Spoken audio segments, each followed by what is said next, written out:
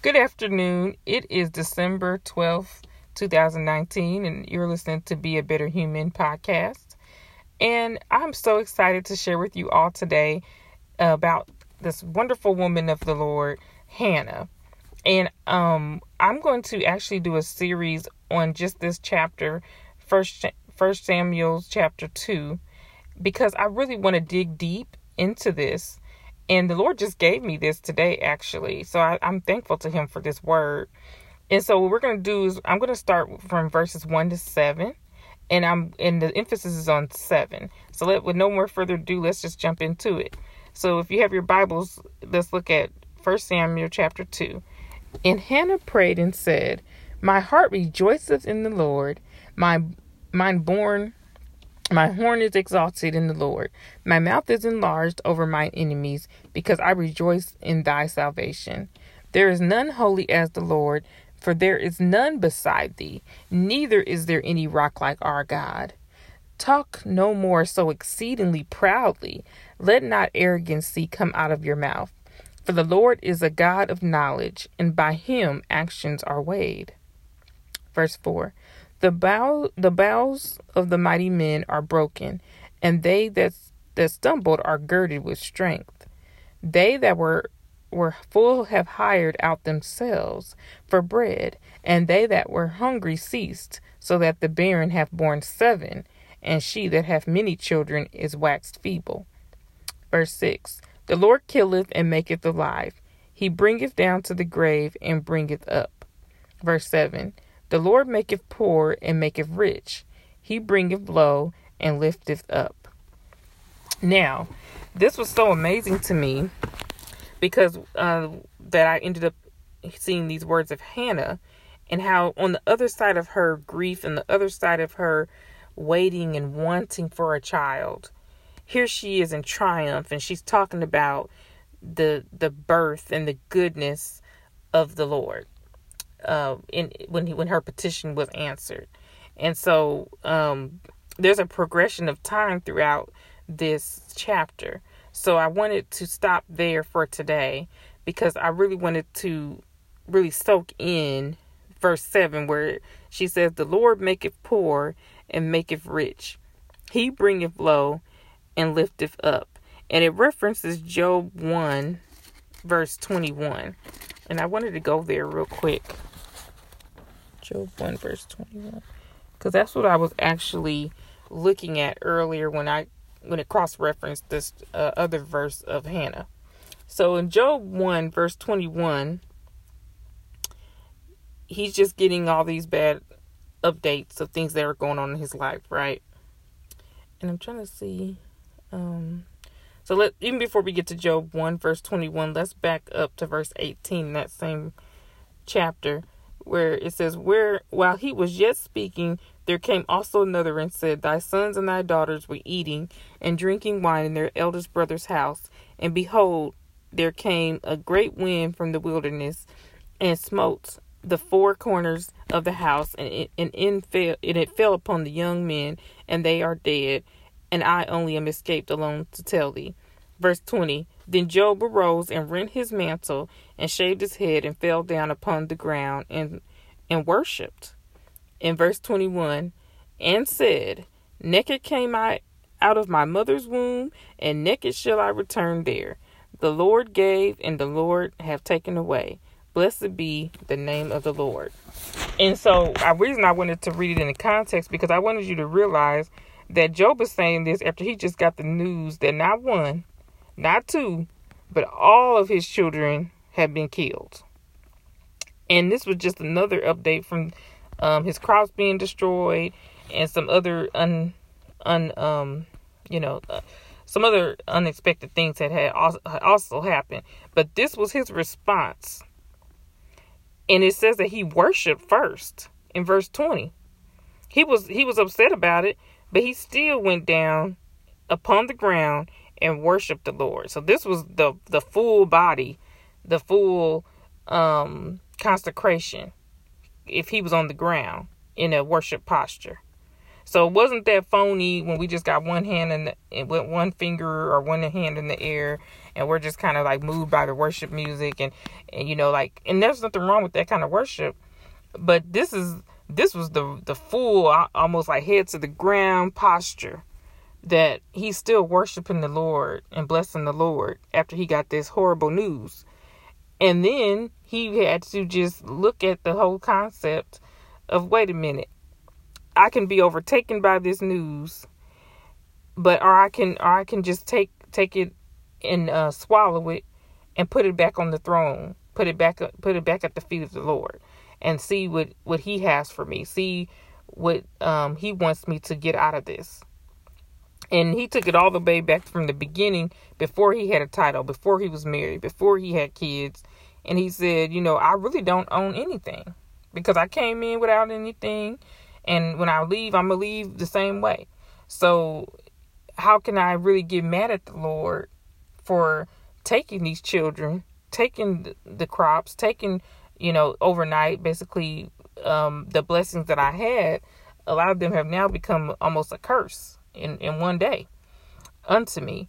But instead of him focusing on all that and asking, Lord, why? And what did I do? Who's after me? Is this the devil? You know, he didn't do any of that. He worshiped, and he still blessed the Lord. And then in verse 22, it says, in all this Job sinned not, nor charged God foolishly. Now that's a word all by itself. In everything that happened in his day, or leading up into this crisis and this time of affliction for Job, he did not sin nor charge God foolishly. So we have to think about the words of Hannah, and how she put pretty much the same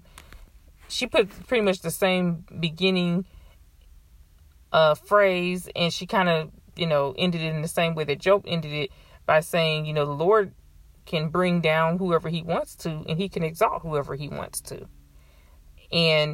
But in her context, she's looking at how he's brought so many things that were, you know, a hopeless situation into a hopeful and now a beautiful blessing.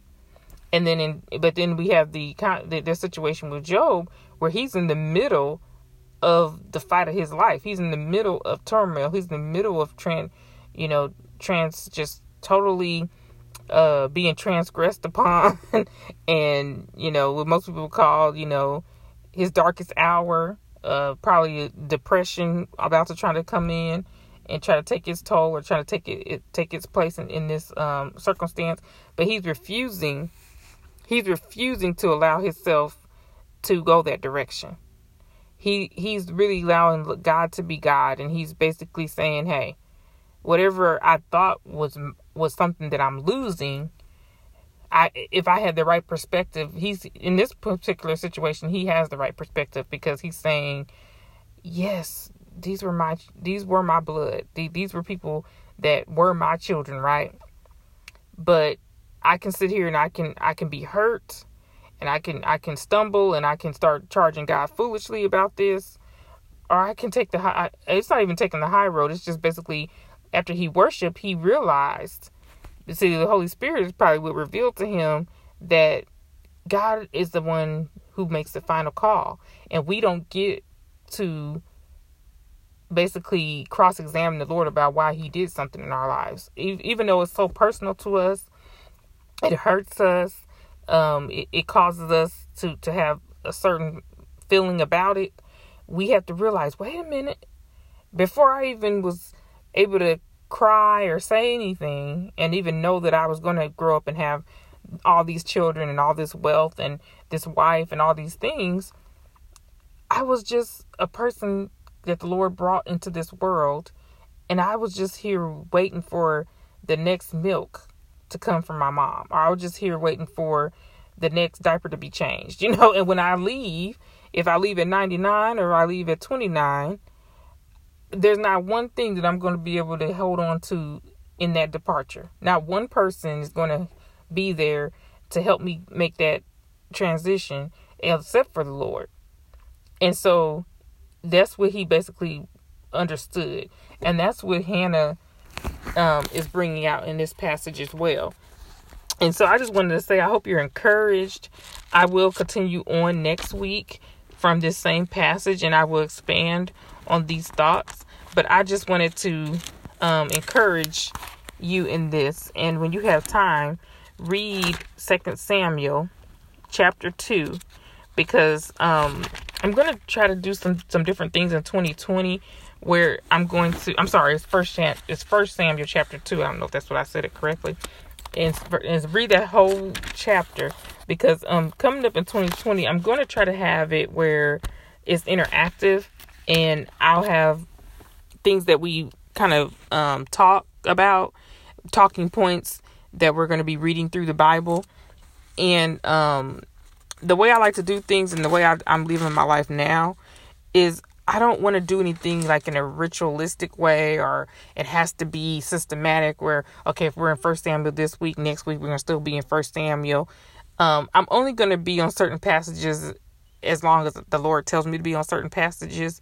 But if those who listen to me, it's not that many of you, but I'm happy for the few people that I do have listening to me. If you have a certain passage of scripture that you love or that you want to kind of study together, and then I can have some talking points, but then it's something that we also can study together.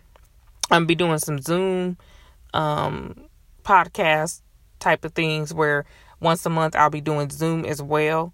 Instead of just only having this podcast, I will also have times where we can all get together, the few of us, because it's not in the numbers for me, but it's in, I really want you guys to get something out of this, and to, you're giving your time to listen to me once a week. And so I want to be able to also sew in to those who really want the Bible study aspect of having, feedback, basically, like being able to talk and bounce ideas off of each other. I would love to do that. I've already promised a couple people that I would do that even before I started doing the podcast, and that's almost been a year now. So I wanted to go ahead, and I will be doing that in 2020. And so let me know if there's any particular passages of scripture that you want to study. And I will try to start putting them on my calendar, because for the rest of December, because this is the second podcast for December, next week I'll be in the same 1 Samuel chapter 2. And for now, I believe the rest of December is going to be this particular passage of scripture. But for January and February, I will be doing it in advance. So if you know if you know something that you want to discuss, or a topic that you want to discuss, you can definitely text me, and then I can prepare for it. And then we'll also do a Zoom on that topic. We'll do it probably on a Sunday afternoon in January, probably late January. So thank you again for listening. So happy that you tuned in. And remember, be a better human.